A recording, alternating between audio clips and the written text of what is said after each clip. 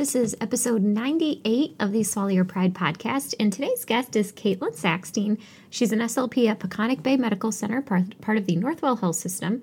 She received her Master's of Science in Communication Sciences and Disorders from Adelphi University. She's a Speakers Bureau Committee member of the Long Island Speech Language Hearing Association, an active member of ASHA Special Interest Group 13, DRS, and a 4-time ASHA ACE Award recipient for continuing education.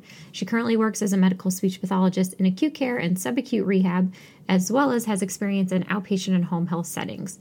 She's trained in respiratory muscle strength training, MDTP, LSVT, and FEES. Caitlin has an extensive background with East End Hospice, volunteering with this organization for nearly 15 years. Welcome to the Swallow Your Pride podcast. I'm your host, Teresa Richard. I'm a board-certified specialist in swallowing and swallowing disorders, and I know firsthand how much confusing and conflicting information there is out there about how we assess and treat swallowing disorders. This podcast is all about bringing everyone together, getting on the same page, being open to new ideas, and using evidence-based treatment strategies for our patients with dysphagia. So let's get into it. Just a quick disclaimer that all statements and opinions expressed in this episode do not reflect on the organizations associated with the speakers and are their own opinions solely. Hello, everybody. Welcome back again. I hope you've all had a wonderful summer so far and a wonderful July. July was super busy for us here. I know we took a 2-week podcast break, but we also had a gigantic promotion going for the MedSLP Collective, and it's wonderful how many new members we gained. I'm so excited. We're growing, insanely rapidly, which is great. I'm so happy that so many members have joined, and we've got so many new mentors and contributors to the MedSLP Collective, and it just shows that there's such a need for so many SLPs to be doing such wonderful things in this field, and I'm just so excited. So I did want to mention that we are having our first MedSLP Collective live event, and it's going to be September 6th and 7th. It's going to be here in Buffalo because I'm exhausted and can't travel anymore this year.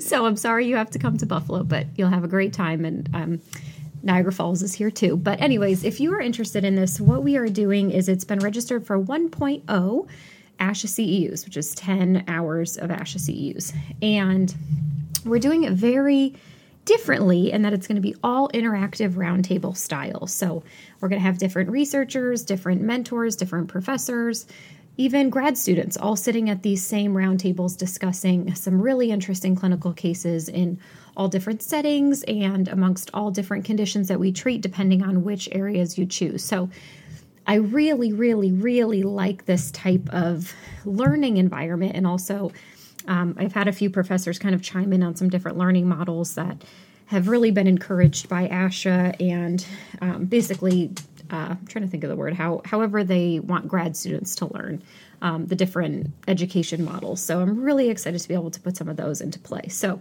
if you are interested in attending, like I said, it's September 6th and 7th. It's here in Buffalo. It's only open to members of the MedSLP Collective, but I would hate for you to miss out on this event because you missed enrollment and things like that. So if you want to come, just email support@medslpcollective.com. We'll let you into the collective, and you can also sign up for this event because I would love to have you if it's something that you would love to come to. So just wanted to put that out there, and I hope you all enjoy this conversation with Caitlin. I know we've talked about this topic a few times on here with PEG tubes and palliative care versus hospice and what's the difference, and I love how all of our different speakers kind of have a different twist on it any way they put it, but I think we're still not making very much progress in this area. So I love that we're still discussing it. And I hope that you guys learn from Caitlin. She's a wonderful, wonderful SLP. I'm so glad that I've gotten to know her this year. So I hope you all enjoy this episode. Hello, Caitlin. Hi, Teresa. Thanks so much for having me on your podcast. I'm very excited to chat with you today. Yes, I'm so excited to have you on. All right. So tell the people who you are. So I'm Caitlin. I'm a medical speech pathologist. I work at Peconic Bay Medical Center way out in Riverhead on the eastern end of Long Island, so way out here, out east. Out in the beautiful Hamptons. In the beautiful Hamptons. It's so great. I actually live in West Hampton, so I live in the beach town. It's so nice, but it's a little packed. right now during the summer. Yeah. But it's all great. I spend all my time at the ocean, which is so lovely. That's awesome. All right. So tell us why you're here. What do you want to talk about today? So today I want to talk about dysphagia, definitely, alternate means of nutrition, hydration, and end of life. So just really that end of life component of these patients that we see, whether we're recommending NPO and that's not what their wishes are. And then just also what our research is showing us so that we are more educated about all of the different stuff that's out there. Awesome. All right. So what do you want to start with? So I want to start with the implications of the aging population on healthcare. So awesome. The baby boomers. So our baby boomers are going to definitely be affecting our healthcare in the next years to come. So who our baby boomers are, it was a cohort during the post-World War II. It's called the baby boom. So they definitely are driving the change in the age structure of the U.S. population. So research shows that by 2056, the population of 65 years and over is projected to become larger than the population under 18 years. So it's definitely going to affect us in healthcare and our patients, because we'll be seeing a lot of more patients that are elderly who are at end of life. And that really will affect us and how we're dealing with our recommendations, whether it is alternate means of nutrition, hydration, the most restrictive diet, consistencies. So it's so important that we as speech pathologists know what the research is and are able to educate and advocate for our patients. So what this means is, 1 in 5 Americans are projected to be 65 or older by that time, which is a large number. Yeah. So it really will affect us. And I think what's important about this is kind of obviously the implications of the aging population, but also we're kind of at a time now where we're turning the tides of we're no longer telling our patients what they have to do, as opposed to we're finally getting to this place of listening to our patients and honoring their wishes, and exactly kind of more of what you're going to elaborate on with end of life and palliative care, and really making sure that we honor their wishes instead of telling them what they're going to do. Right, exactly. And also by honoring their wishes, by telling them or sharing with them all the current information, which is so important. And I know just from researching myself and reading new research articles, I'm always like, wow, I didn't know that, or this is so interesting. And I love to share it with my coworkers and my patients and everyone. I just think it's so important.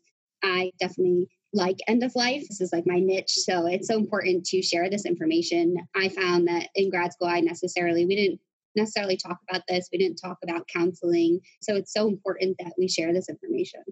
Yeah, absolutely. Did you go to, was it at ASHA last year? You were at ASHA last year, right? I actually did not go. Okay. I was in Costa Rica. Oh, that's right. Yeah. Oh my goodness. How cool. But I'll be speaking at ASHA this year with Yes, you are. Yes. I love it. I'm so excited. And this is the topic you guys are talking about, right? It is. Yes. It's awesome. One of our topics. So we'll be presenting twice. So we have 2 back-to-back presentations on Friday, and this is one of them. So awesome. Yes. Yay! I'm so excited. So what I was going to say was, I believe, what is that event that's the first night of ASHA that I believe Bracco puts on? Meet the Masters. Okay. And they had this palliative care doctor on that spoke. And he really, if I forgot everything about ASHA last year, everything he said to me totally stuck. Because he was such a kind and compassionate doctor. Not that doctors aren't, but I think of doctors as just really being kind of very black and white, and they try to just explain the situation and let you, run with it. But this doctor was so compassionate, and his counseling skills were incredible. He talked us through some of the conversations that he would have, and he actually had a background in palliative care with children. Wow. So I know, but just his counseling skills spoke to me holy crap, our profession could be so much more profound and impactful if everyone could kind of grasp just these counseling skills. That's great. And I definitely think the counseling skills are so important. I fortunately have the opportunity. I volunteer with my local hospice, so East End Hospice. So I've done a lot of counseling, education, and classes through them. I volunteer at their camp. It's called Camp Good Grief. It's a camp for children who have lost somebody. I also make bereavement phone calls with them. So I have a lot of experience with counseling, but I know just, within colleagues or people that I know, we don't have that education in our programs, and it definitely is something we need to be sharing. So that's so great that he was at ASHA. Yeah, I'll have to find his name and have him on here because you just made me think of him again. I'll have to write that down because I really just truly enjoyed that talk so much. So that's great. All right. So getting back to our baby boomers. So why this is important to us. So a lot of statistics show, they call it the dependency ratios. So what it is it's the indicator of the potential burden on those in the working age population. So us pretty much. And they say that by 2030, when all the baby boomers will be 65 or older, the old age dependency ratio is projected to reach almost 35. So that's an increase of 14 older residents for every 100 working age adults. So that's a large number. So that's really going to affect us and our profession, especially in the medical field. So it'll have an impact on our families also because we're no longer taking care of our parents at home. We're now, whether they're in assisted living, they have home health aides, they're in long-term care facilities, it definitely will see the impact. So it leads us to the question, what is the implication of the aging population on healthcare?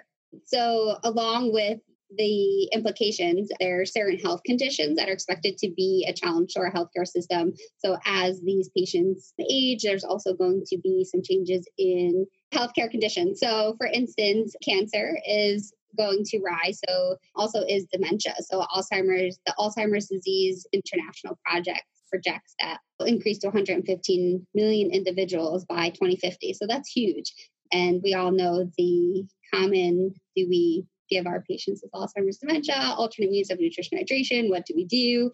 A lot of times speech pathologists work so closely with patients with dementia. So this is going to really affect us as speech pathologists. Also, other health conditions that we're going to see rise in is our increase in falls, which is where it all begins, and obesity and also diabetes. So this will definitely have some challenges in our healthcare system. Awesome. Are you on Twitter, Caitlin? I am not. Twitter is interesting. I'm not super active on there, but a lot of researchers post a lot of really good papers on there that I'll see that I don't know that I would have known before. But there was one last week someone posted about how patients that are getting hospitalized with hip fractures are now like much more at risk for dysphagia, which I thought was really, really interesting. So I'll have to kind of dive into the causality of that a little bit more. But I just thought that was really fascinating that, I think a lot of times people are like, well, they're here for hip fracture. Like, why would they have dysphagia? Yeah. But I think a lot of it, is post-surgery complications and things like that. So, yeah, I'm sure you can speak to that in acute care too. Yeah. Oh, definitely. And where I work in a hospital, but we also have a skilled nursing facility attached to our hospital. It's a subacute rehab. So we see a ton of hip fractures, status post falls. And actually, according to the American Hospital Association, as far as falls, they said that we'll see 1/3 of adults 65 or older will have a fall, which is a lot. So it'll be an increase of 20 to 30%. So we'll definitely see that impact of these patients who are status post fall with dysphagia. It'll be interesting to know the etiology or the causality of that. So I'm definitely interested in that if you find that. Yes, I will find it. So actually back to dysphagia now that we're talking about it. So how this affects us is, we're going to be consulted on these patients. We're going to see them, and depending upon what's happening with them, if they are able to progress and make some progress, or if they're going to be end of life and we're going to have that difficult conversation with the patient and their loved ones. And so dysphagia affects 1 in 20 Americans. We know that. And just some studies done of how patients feel that their dysphagia impacts them as far as their social impact and their psychological impact.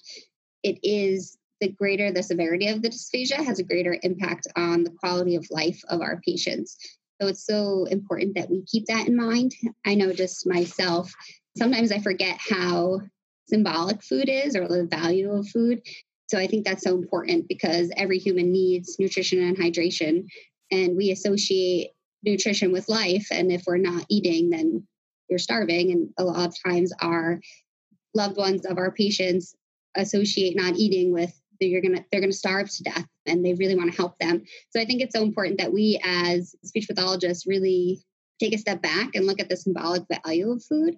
I know I was talking to my mom about this, and she was telling me a story about how one time she went to Weight Watchers and the the person who runs the meetings was asking what their favorite part about Thanksgiving was. And so everybody was, shouting out different foods that they like, pumpkin pie and different sides. And she was like, what about like the pilgrims and the whole meaning of Thanksgiving? So it's so important that we take a step back and realize that food to us, we live in like a food-oriented society. So giving someone food and drink that's associated with nurturing and caring. And a lot of times we take that portion out and we need to make sure that we're putting it back in and giving it back to our patients because that is so important. I had a patient that I was doing a fees on maybe a few weeks ago, and the CNA had wheeled the patient in and the SLP was just meeting me, in a few minutes. So I just started talking to the patient, establishing rapport. And, I just said, oh, how are you doing? And she's like, oh, good. I just came from lunch. It was fantastic. We had this, and the chocolate pudding here is amazing. And the pie is incredible. And I was like, oh, good. And she was like, have you had the pancakes here? She's like, we had the pancakes this morning. They're out of this world. And I was like, awesome. I'm so glad you like the food here.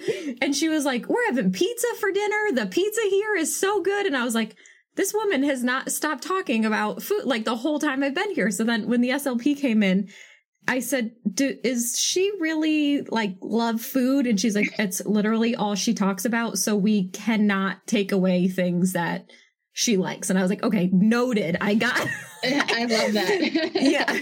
Yeah. So, I mean, I actually ended up loving doing this fees because she had horrible chewing issues. Her teeth were a mess.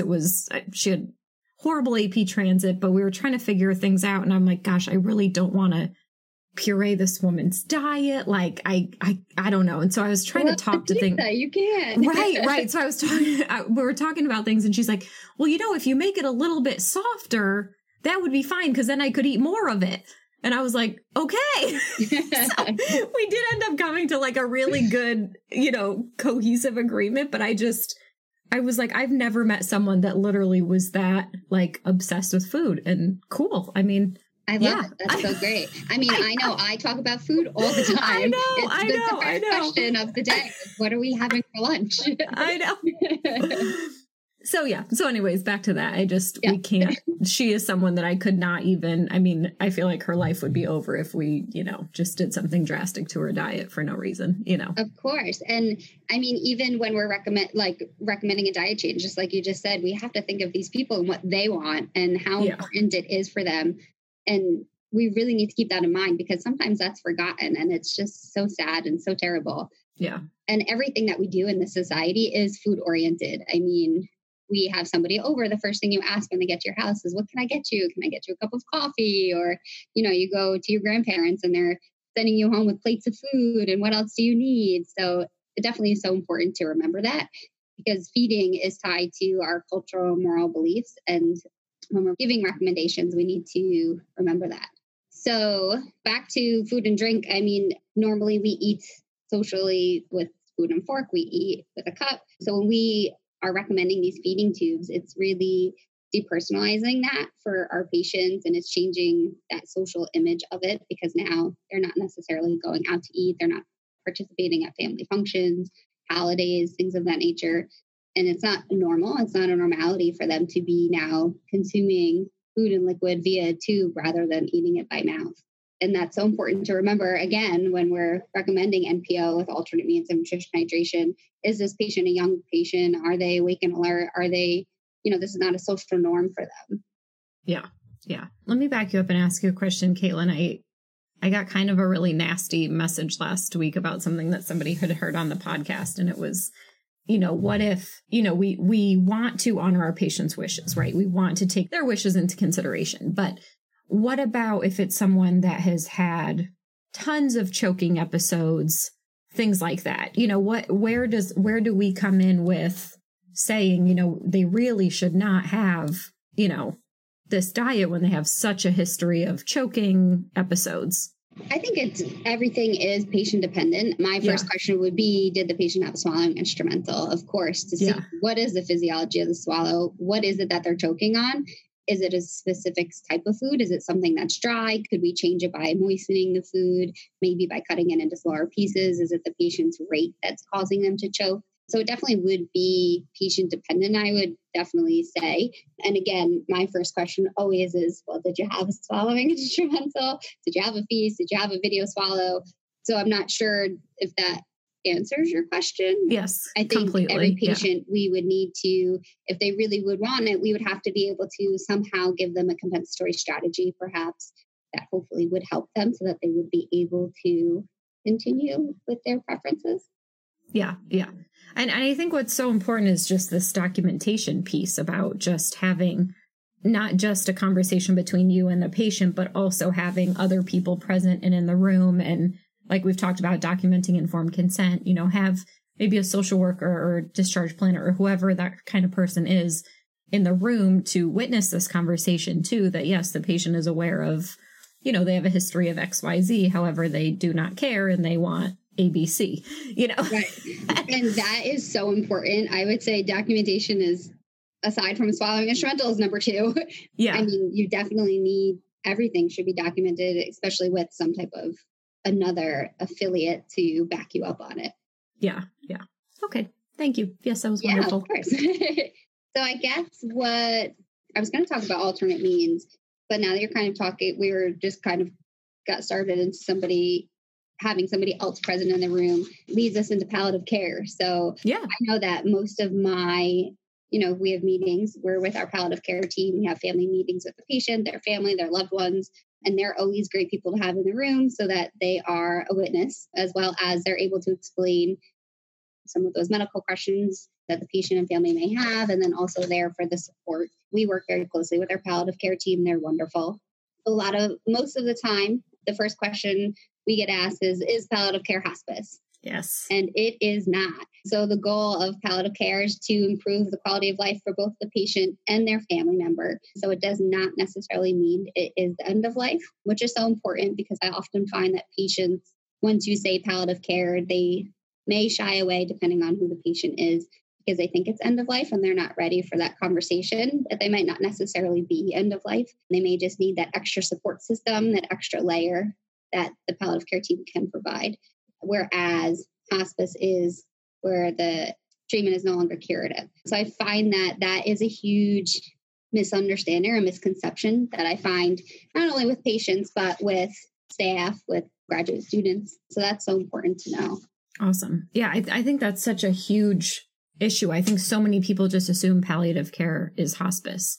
Can you elaborate more? Like just give kind of some specific examples of when someone may go palliative care versus hospice or vice versa? Of course. For instance, somebody who maybe has congestive heart failure or COPD, pulmonary disease, who maybe necessarily isn't end stage of the disease, but is having some difficulty breathing. They're now wearing oxygen at home. They're going home from the hospital, now wearing oxygen. So it's something new. They need that extra layer of support, not only for maybe the patient, but their loved ones, because now this is all new. They're going to have an oxygen tank at home, maybe carry it when they're going to the grocery store.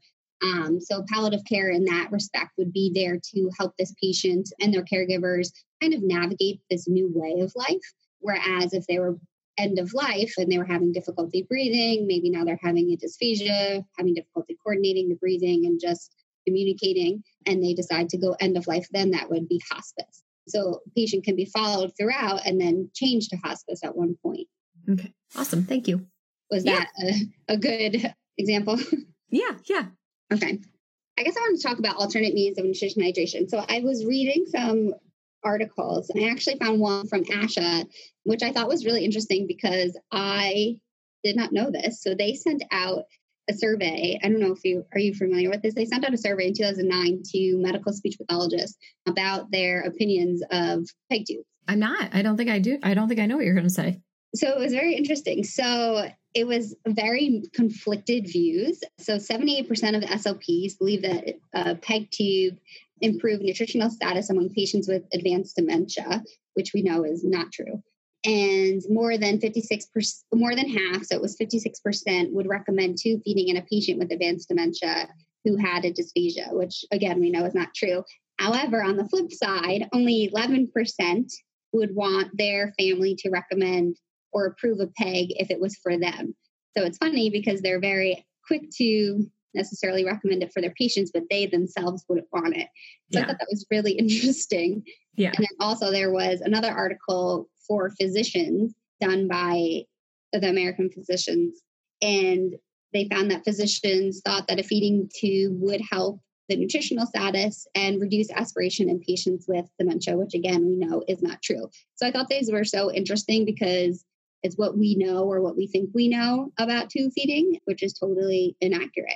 Again, these surveys were done years ago in 2009. So hopefully since then we've really improved our knowledge. Yeah. Yeah. I think the big issue with tube feedings is like, I see patients that, I'll talk to them and I cannot figure out why they have a tube. Like, I can't figure it out.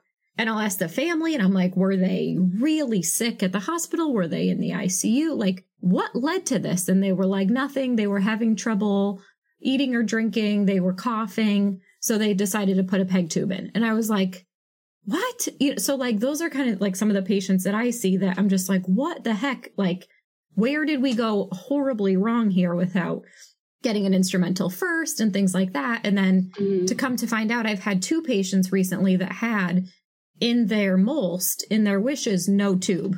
And they got tubed. Oh my gosh. How did that even happen? I can't talk about it, but yeah. But then it also leads me to the flip side, which I know you can talk to is, when are these peg tubes appropriate for these acutely ill patients? So I think, from speaking as a SNF therapist, we get these patients and it's like, why the heck do you have a tube? And then come to find out the hospital SLP is like, well, they were extremely sick. We had to give them some sort of nutrition. So I don't know if you can speak to that a little bit of, when those times are appropriate and when they wouldn't be. Yeah. And I think it's, again, every patient is different, and exactly what you just said, depending on how they're presenting. I mean, some patients, they come in and they're completely lethargic for days, and it's, what are we doing kind of matter, and whether they drop an NG tube and they perk up, or maybe they don't. And sometimes they just go straight for a peg. Maybe we should edit that. I don't know if I should be saying this about my hospital, but sometimes that happens, and you don't, they don't even take that step from an NG tube to a G tube. It just kind of happens. Do the doctors kind of have like a protocol that they follow, or is it just like, this person needs to eat, let's get them a tube? Like, I'm not sure how it works at other facilities. Yeah. We do not have a protocol. We have a great palliative care team. So if somebody, from my standpoint, even on initial evaluation, if I think that they're lethargic, or if I'm thinking that, maybe they will have a significant dysphagia, I consult them right away.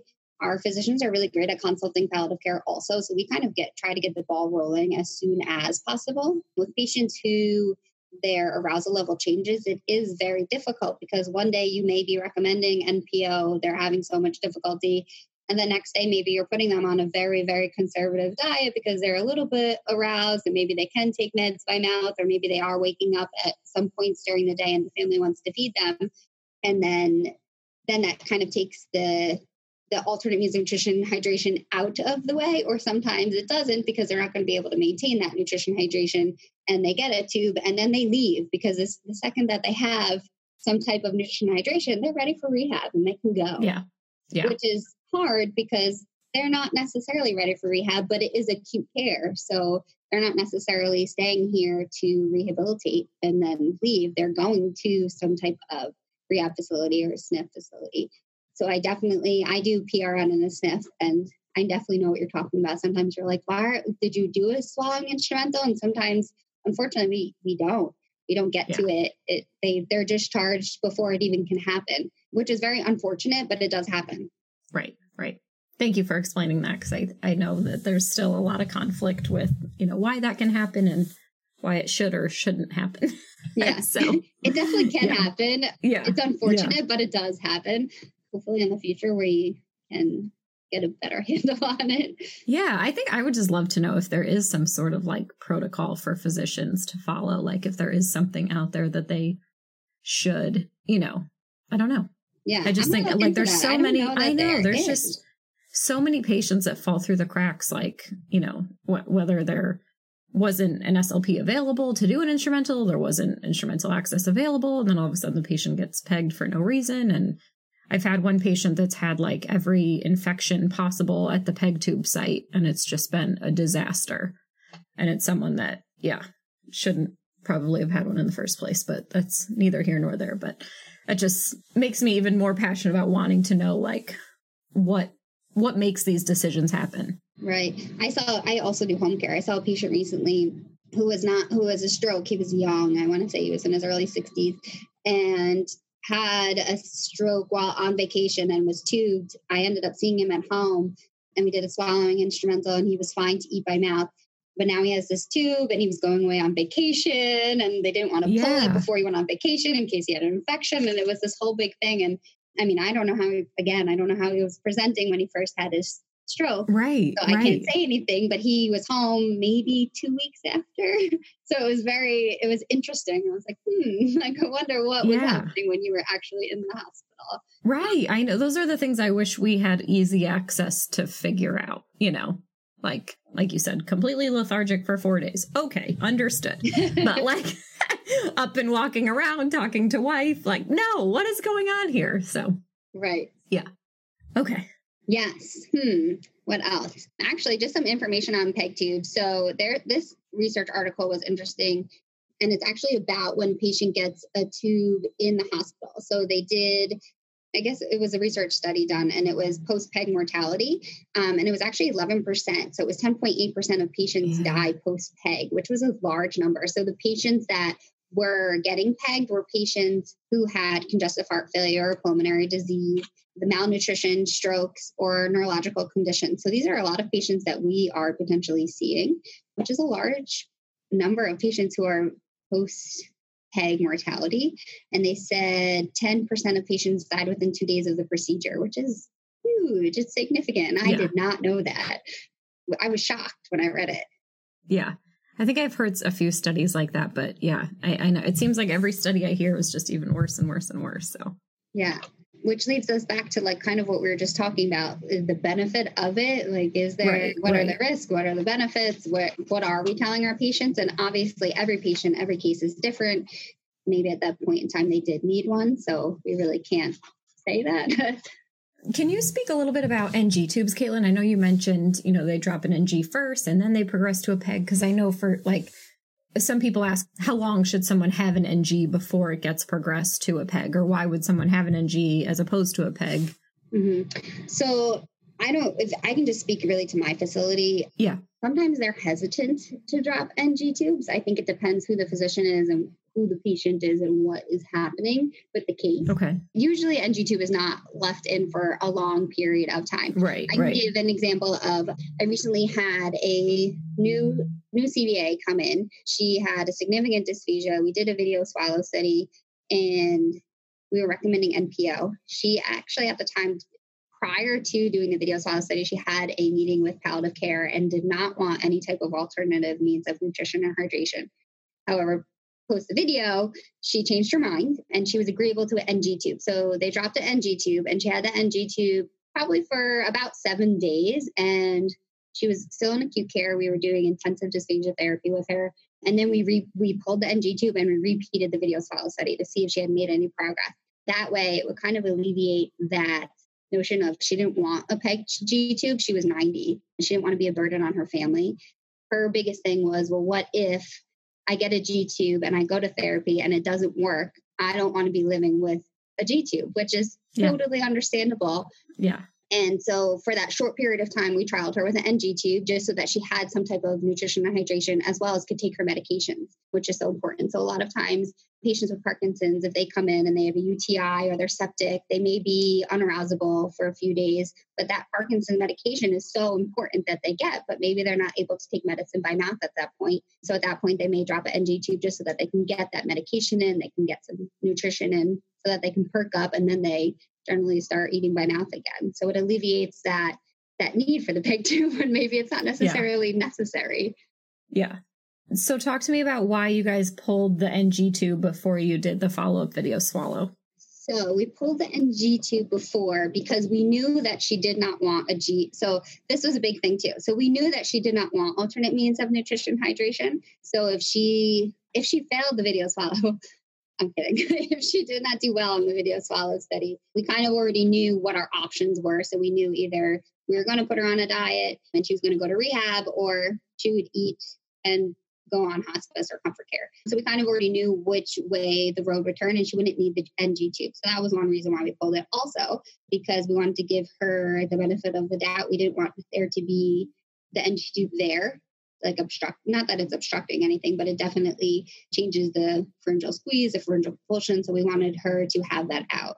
Thank you. Yeah, that's what I wanted you to speak to. Yeah. Okay. Because I know some people are like, oh, they have an NG tube, they swallow just fine. And it's like, well, it can impact the swallow. So yeah, thank you for it definitely that. Can. And we also made sure that we like pulled it that morning, like super duper early. We did our video like way after in the afternoon. So she had some time to recover from them pulling that out. Yeah. Oh, good. Awesome. What else? I mean, I guess we could talk about how each patient is different. So the pros and cons of, alternate means of nutrition hydration is going to be different for every patient. And there is no, straightforward policy or procedure. Every patient is definitely different. And we should be discussing the cons of this with our patients so that they're educated and they know if they do have a G-tube, they know why they have it. Yeah. Or that they know what's happening. So there really should be a clear explanation for everything with our patients, because you always want to think of it as if it was your loved one, you would want to know what's happening, why it's happening, and what the plan is. Yeah. So we as speech pathologists need to educate ourselves on what the pros and cons are so that when we're educating our family members, it's accurate. Yeah.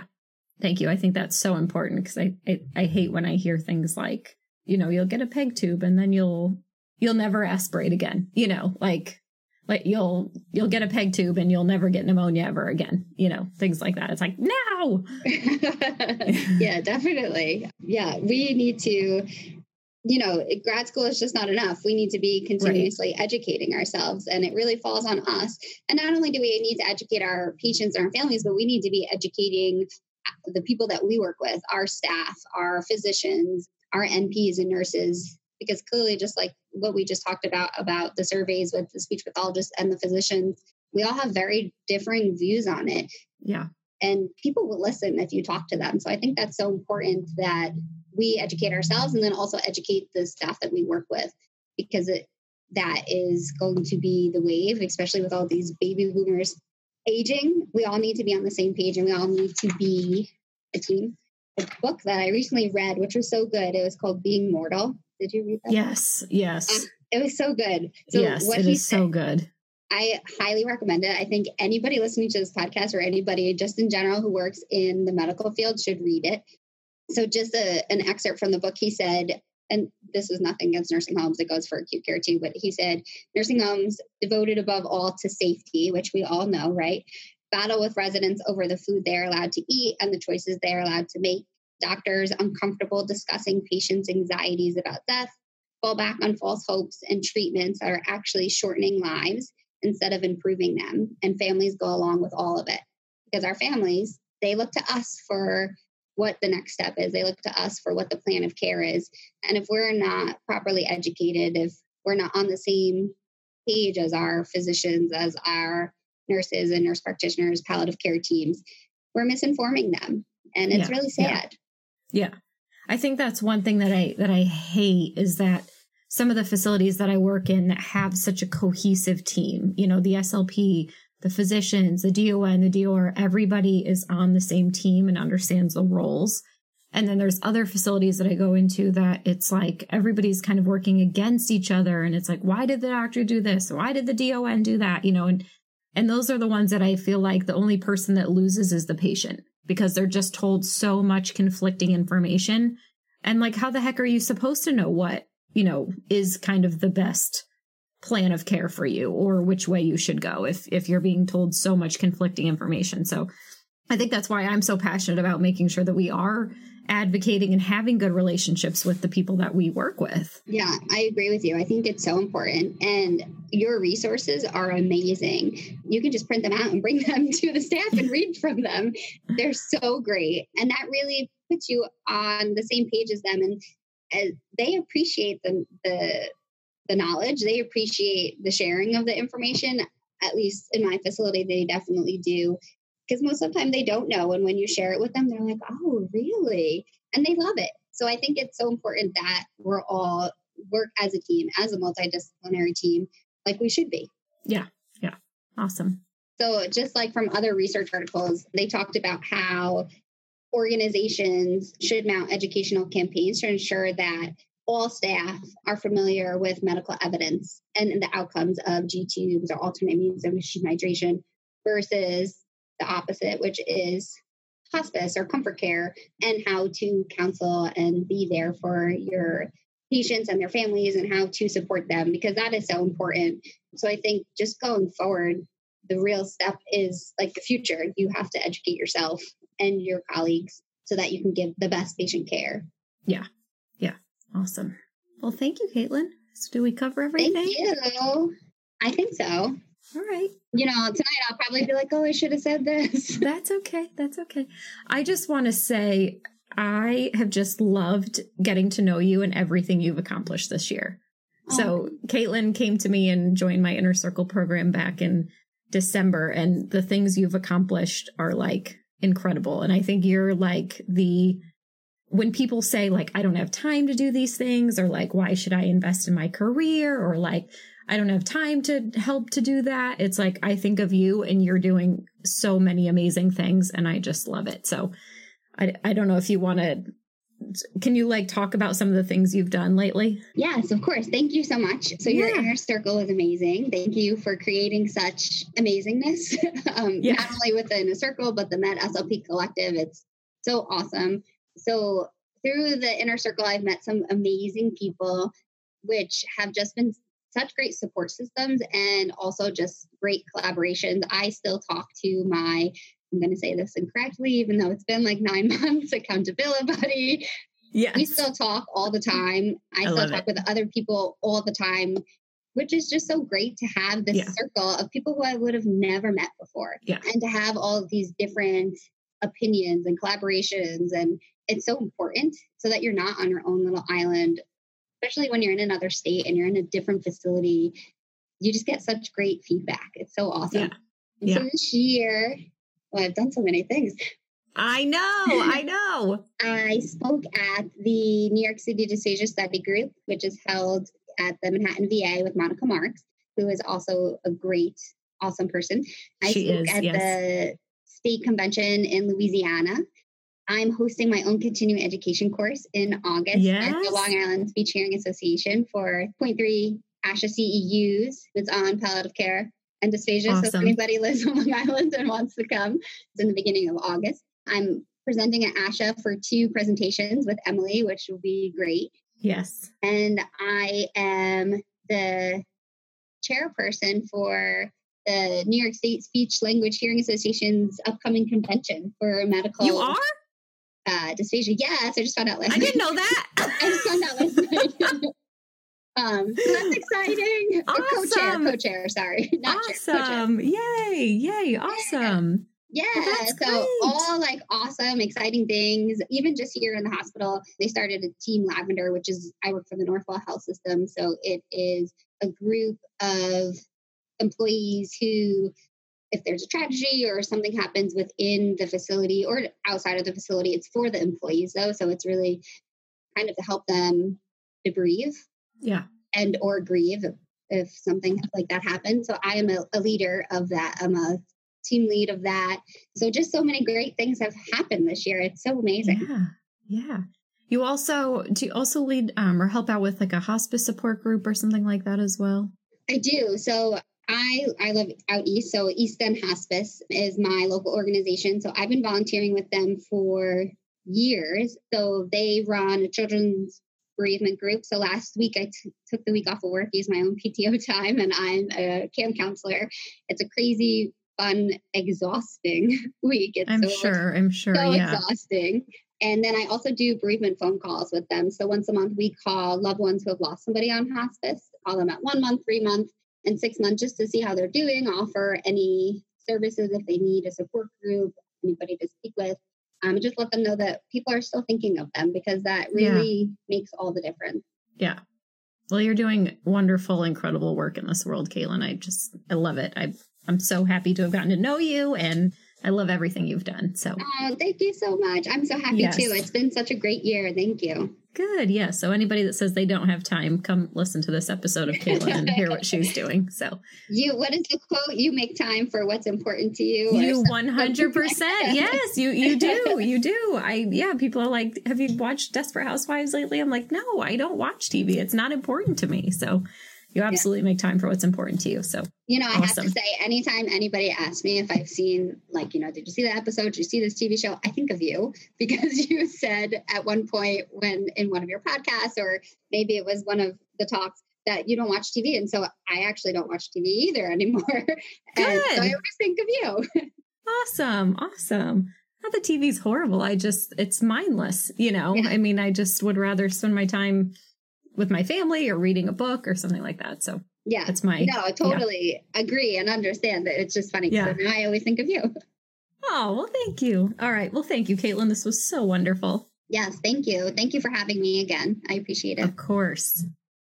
So if you would love to hear more of these episodes and get some easily digestible bites of swallowing knowledge, then please leave a review on iTunes or pledge a small amount on patreon.com/swallowyourpride, because that is what keeps these episodes coming. Also, don't forget to subscribe, share with your closest colleagues, and show notes will always be available to download over on swallowyourpridepodcast.com, where you can also be notified of the latest podcast episodes. Also, credit to Stephanie Jacobson for her incredible editing skills, and thank you so much to all of you for listening.